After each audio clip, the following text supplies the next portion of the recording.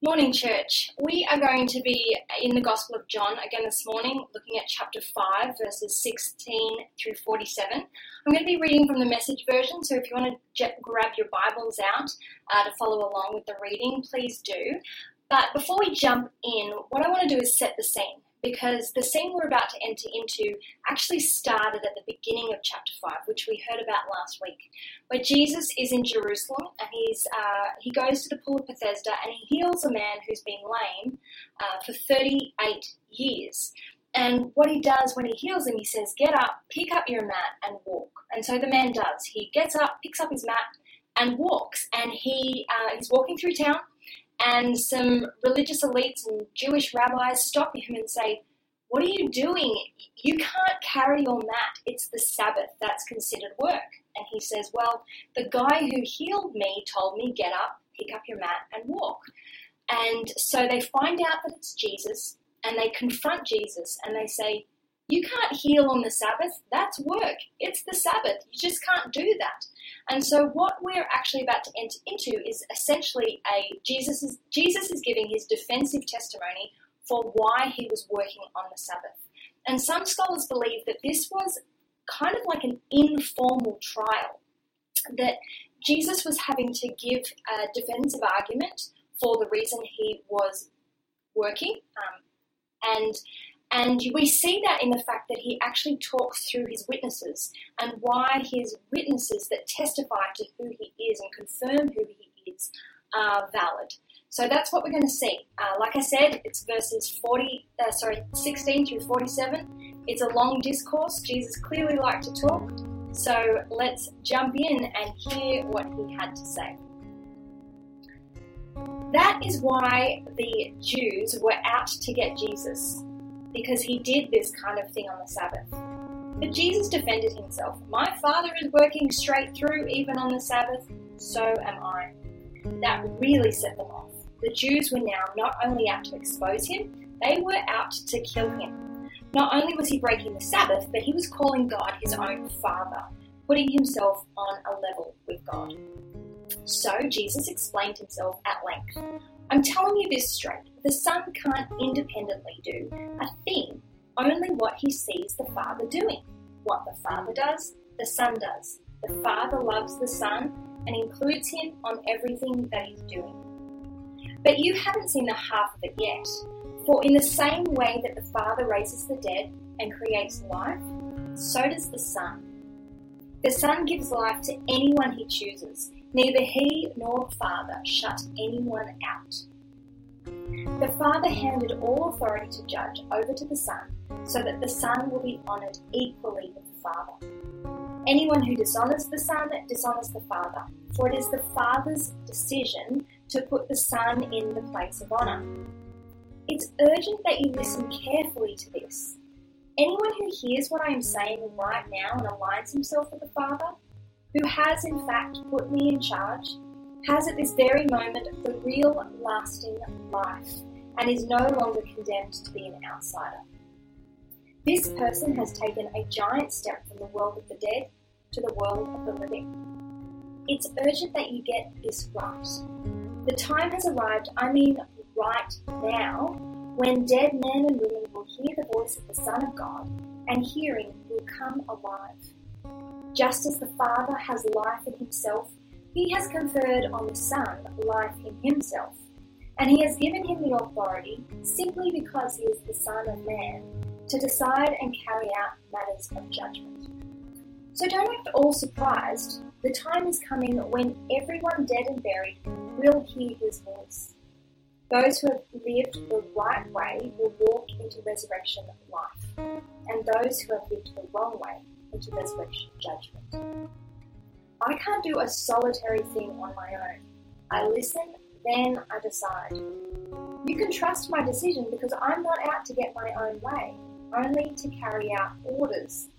If I was simply speaking on my own account, it would be an empty, self-serving witness. But an independent witness confirms me, the most reliable witness of all. Furthermore, you all saw and heard John And he gave expert and reliable testimony about me, didn't he? But my purpose is not to get your vote and not to appeal to mere human testimony. I'm speaking to you this way so that you will be saved. John was a torch, blazing and bright, and you were glad enough to dance for an hour or so with bright light. But the witness that really confirms me far exceeds John's witness. It's the work my Father gave me to complete. These very tasks, as I go about completing them, confirm that the Father, in fact, sent me. The Father who sent me confirmed me. And you missed it. You never heard his voice, you never saw his appearance. There is nothing left in your memory of his message, because you do not take his messengers seriously. You have your heads in your Bibles constantly because you think you'll find eternal life there, but you miss the forest for the trees. These scriptures are about me, and here I am standing right before you, and you aren't willing to receive from me the life you say you want. I'm not interested in crowd approval, and do you know why? Because I know you and your crowds. I know that love, especially God's love, is not on your working agenda. I came with the authority of my Father, and you either dismiss or avoid me. If another came acting self-important, you would welcome him with open hearts. How do you expect to get anywhere with God when you spend all your time jockeying for position with one another, ranking your rivals, and ignoring God? But don't think I'm going to accuse you before my Father. Moses, in whom you put so much stock, is your accuser. If you really believed what Moses said, you would believe me. He wrote of me. If you won't take seriously what he wrote, how can I expect you to take seriously what I speak? So here we have this defensive argument from Jesus about why he's working on the Sabbath. And I think it's really helpful for us to have a little bit of context because here we see at the very beginning, Jesus is saying the Son can't independently do a thing, only what he sees his Father doing. And a number of scholars believe that Jesus was actually using the language of agency. An agent in the ancient Jewish world was a person who was sent and authorized to speak and act on the behalf of another person. They were sent to do a specific set of tasks, and they were empowered to speak and act to make sure those tasks were completed. And so anything they said or did was done on the behalf of the sender. And so in a family situation, a father could send his eldest son, and the son would be authorized to undertake a mission on behalf of the father. So this is kind of what it seems to be what Jesus is talking about. What's more about the legal relationship of agency was when the agent arrived to the person or persons that they were being sent to, the way the agent was received was judged to be the way the sender was being received. So if the agent went and the person received them positively, then it was judged that they were receiving the sender positively. If the agent went and they were received negatively, then it was judged that the people that were receiving them were judging the sender negatively. So it's a little bit of context there, but it seems like Jesus is using the language of agency. He is saying that he is the Son, the unique and special Son of the Father, and he's been sent on a mission to earth on behalf of God to bring God's life and light to humankind. And so what he's saying is, I'm working on the Sabbath because that's what I see my Father doing. I've been sent to do, for a mission to achieve a particular task. I'm doing exactly what I see my Father doing. And so this is what Jesus is saying, which I think is really helpful for us to consider that concept of agency. And let's let's just be honest, this is a really powerful declaration from God, from Jesus. He is saying that he is the unique and special Son of God, sent to earth to bring light and life to humankind. But he also goes on to explain that his words require a response from all who hear.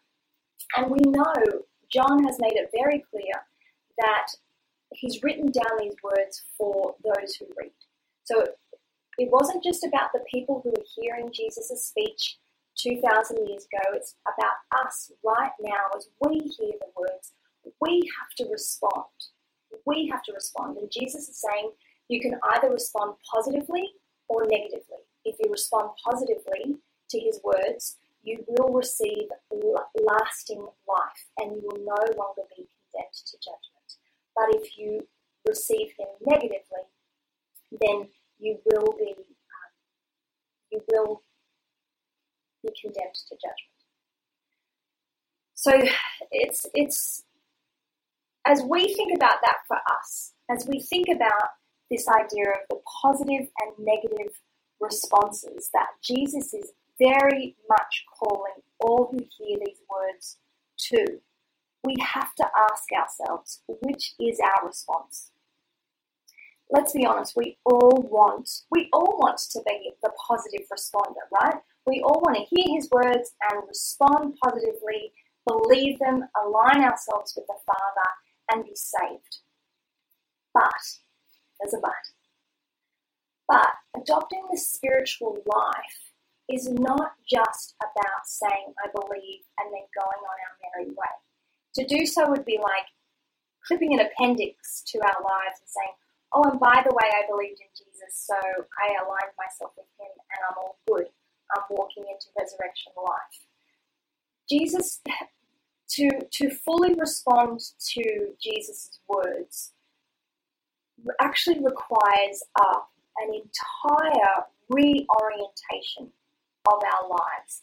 It requires a complete reformation of our living and thinking.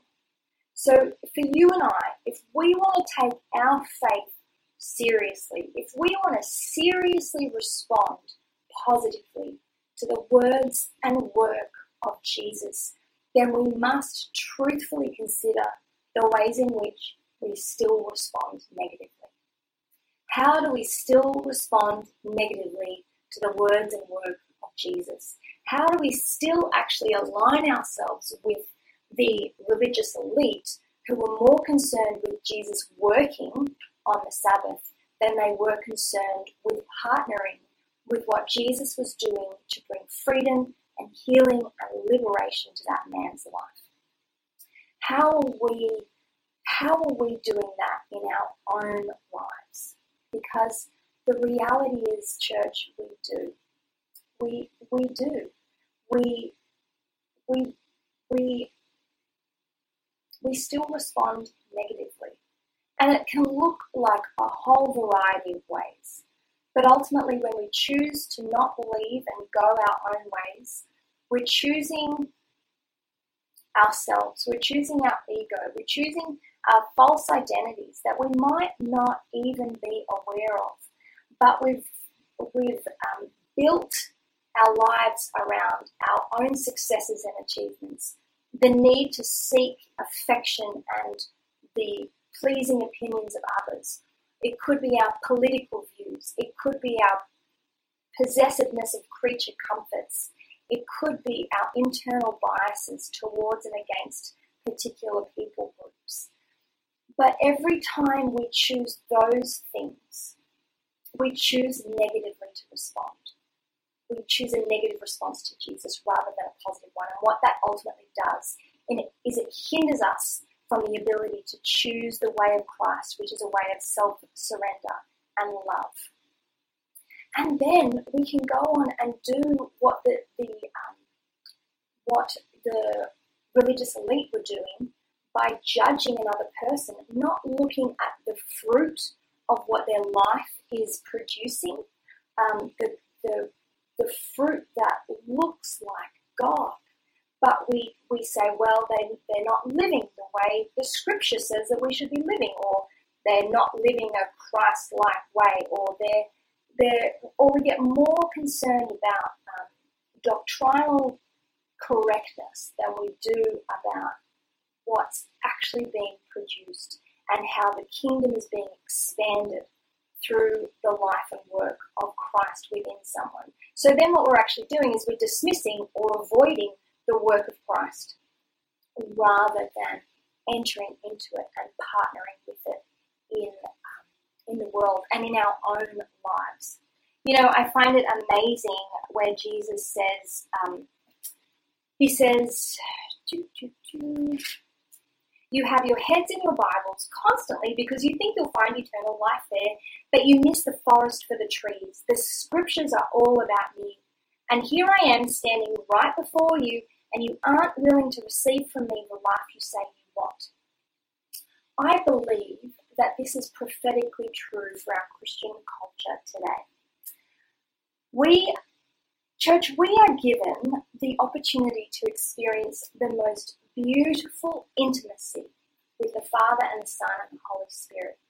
Yet so often we actually let our thoughts about God or our intellectual study of God or our obsession over doctrinal correctness, it actually helps us avoid entering into intimacy with God, entering into the life that Jesus is saying we can receive. So we do this. We aren't willing to receive the life from me that you say you want because we let the scriptures get in the way. But here's the thing. If we enter into intimacy with Christ,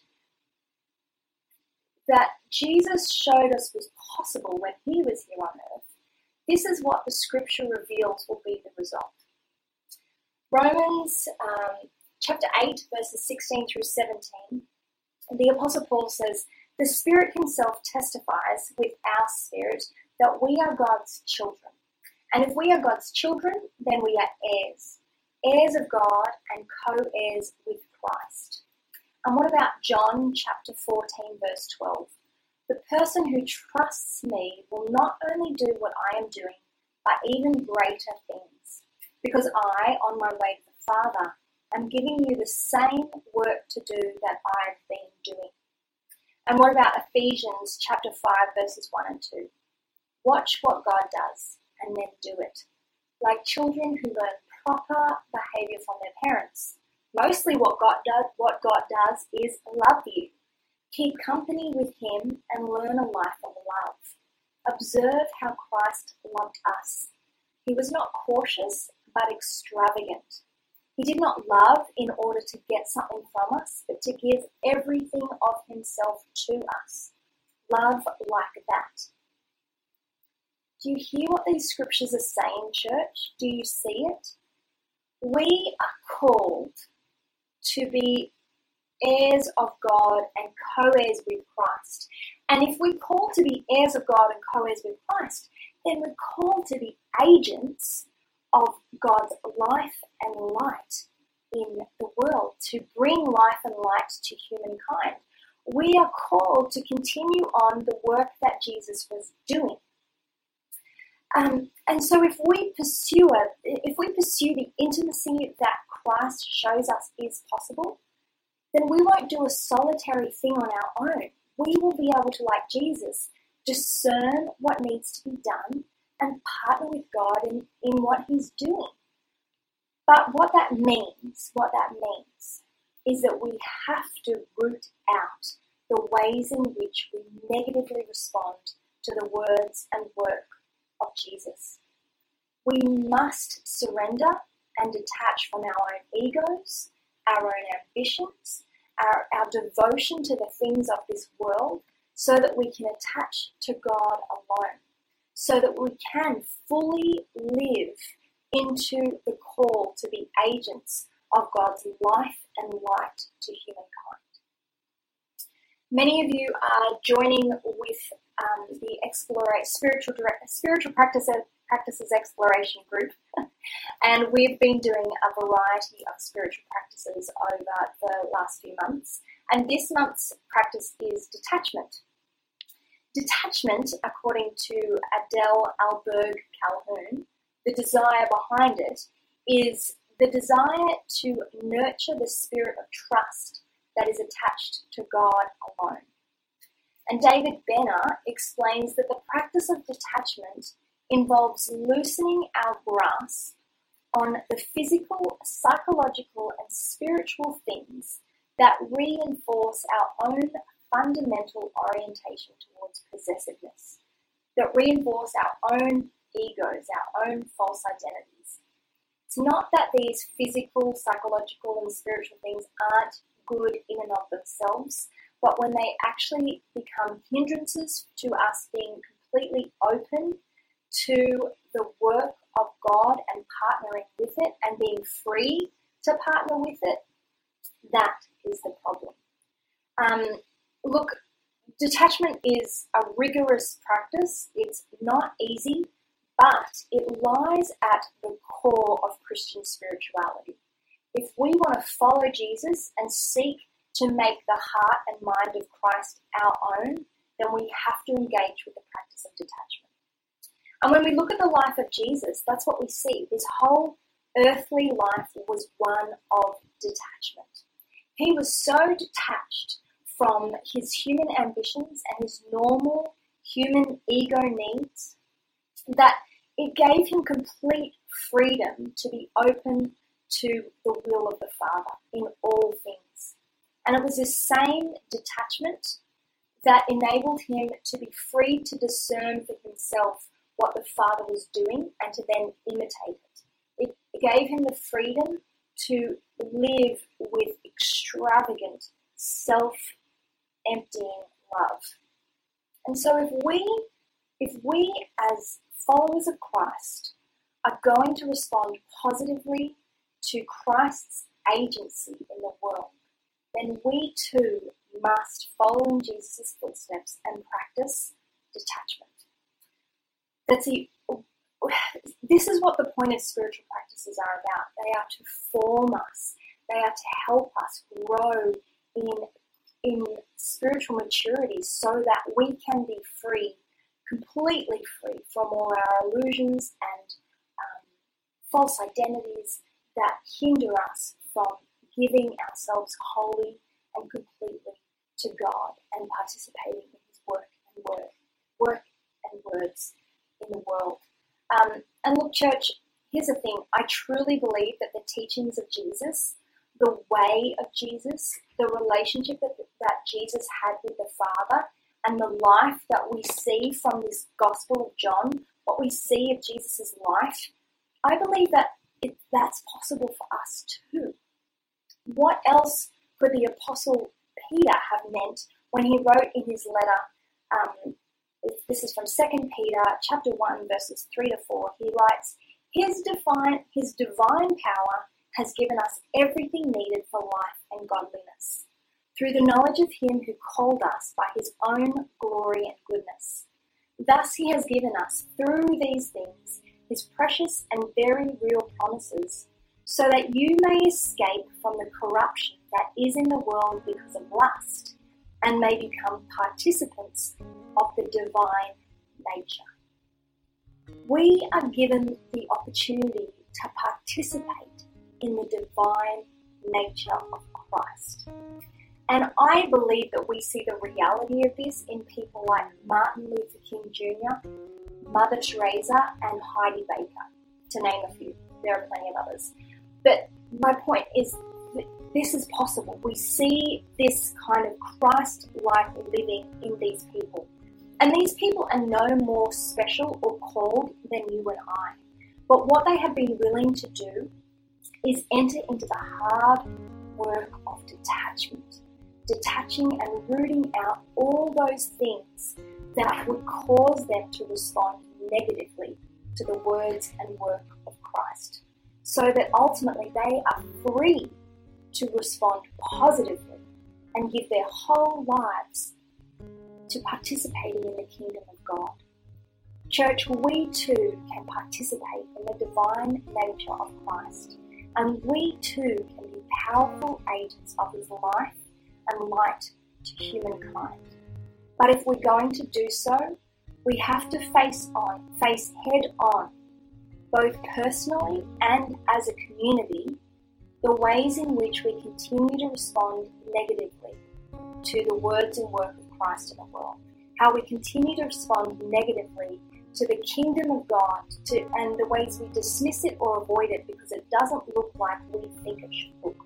We have to root out all those things that hinder us from having complete freedom to enter into the fullness of God, of the divine nature that God is inviting us into. And church, I just want to encourage you. I believe that when we root out all those things, we will enter into ever-increasing freedom to respond positively to Jesus. We will move into ever-increasing freedom to follow in his footsteps and to love like Christ in the world and to be beautiful agents of his life and light to humankind. Let me pray. Heavenly Father, Son, and Holy Spirit, we bring these words from Jesus before you, and we bring before you our hearts. We long to be a people, a community, both and personally individuals who are free to respond to you positively, free to give our lives in ways that glorify you and tell the world around us of the light and light that you offer. Lord, by your Holy Spirit, would you lead us into the work of detachment? Would you lead us into the work of letting go so that we are free to love like you love? So that we are free to receive your love so that we can give it out. Lord, we offer ourselves to you through Christ our Lord.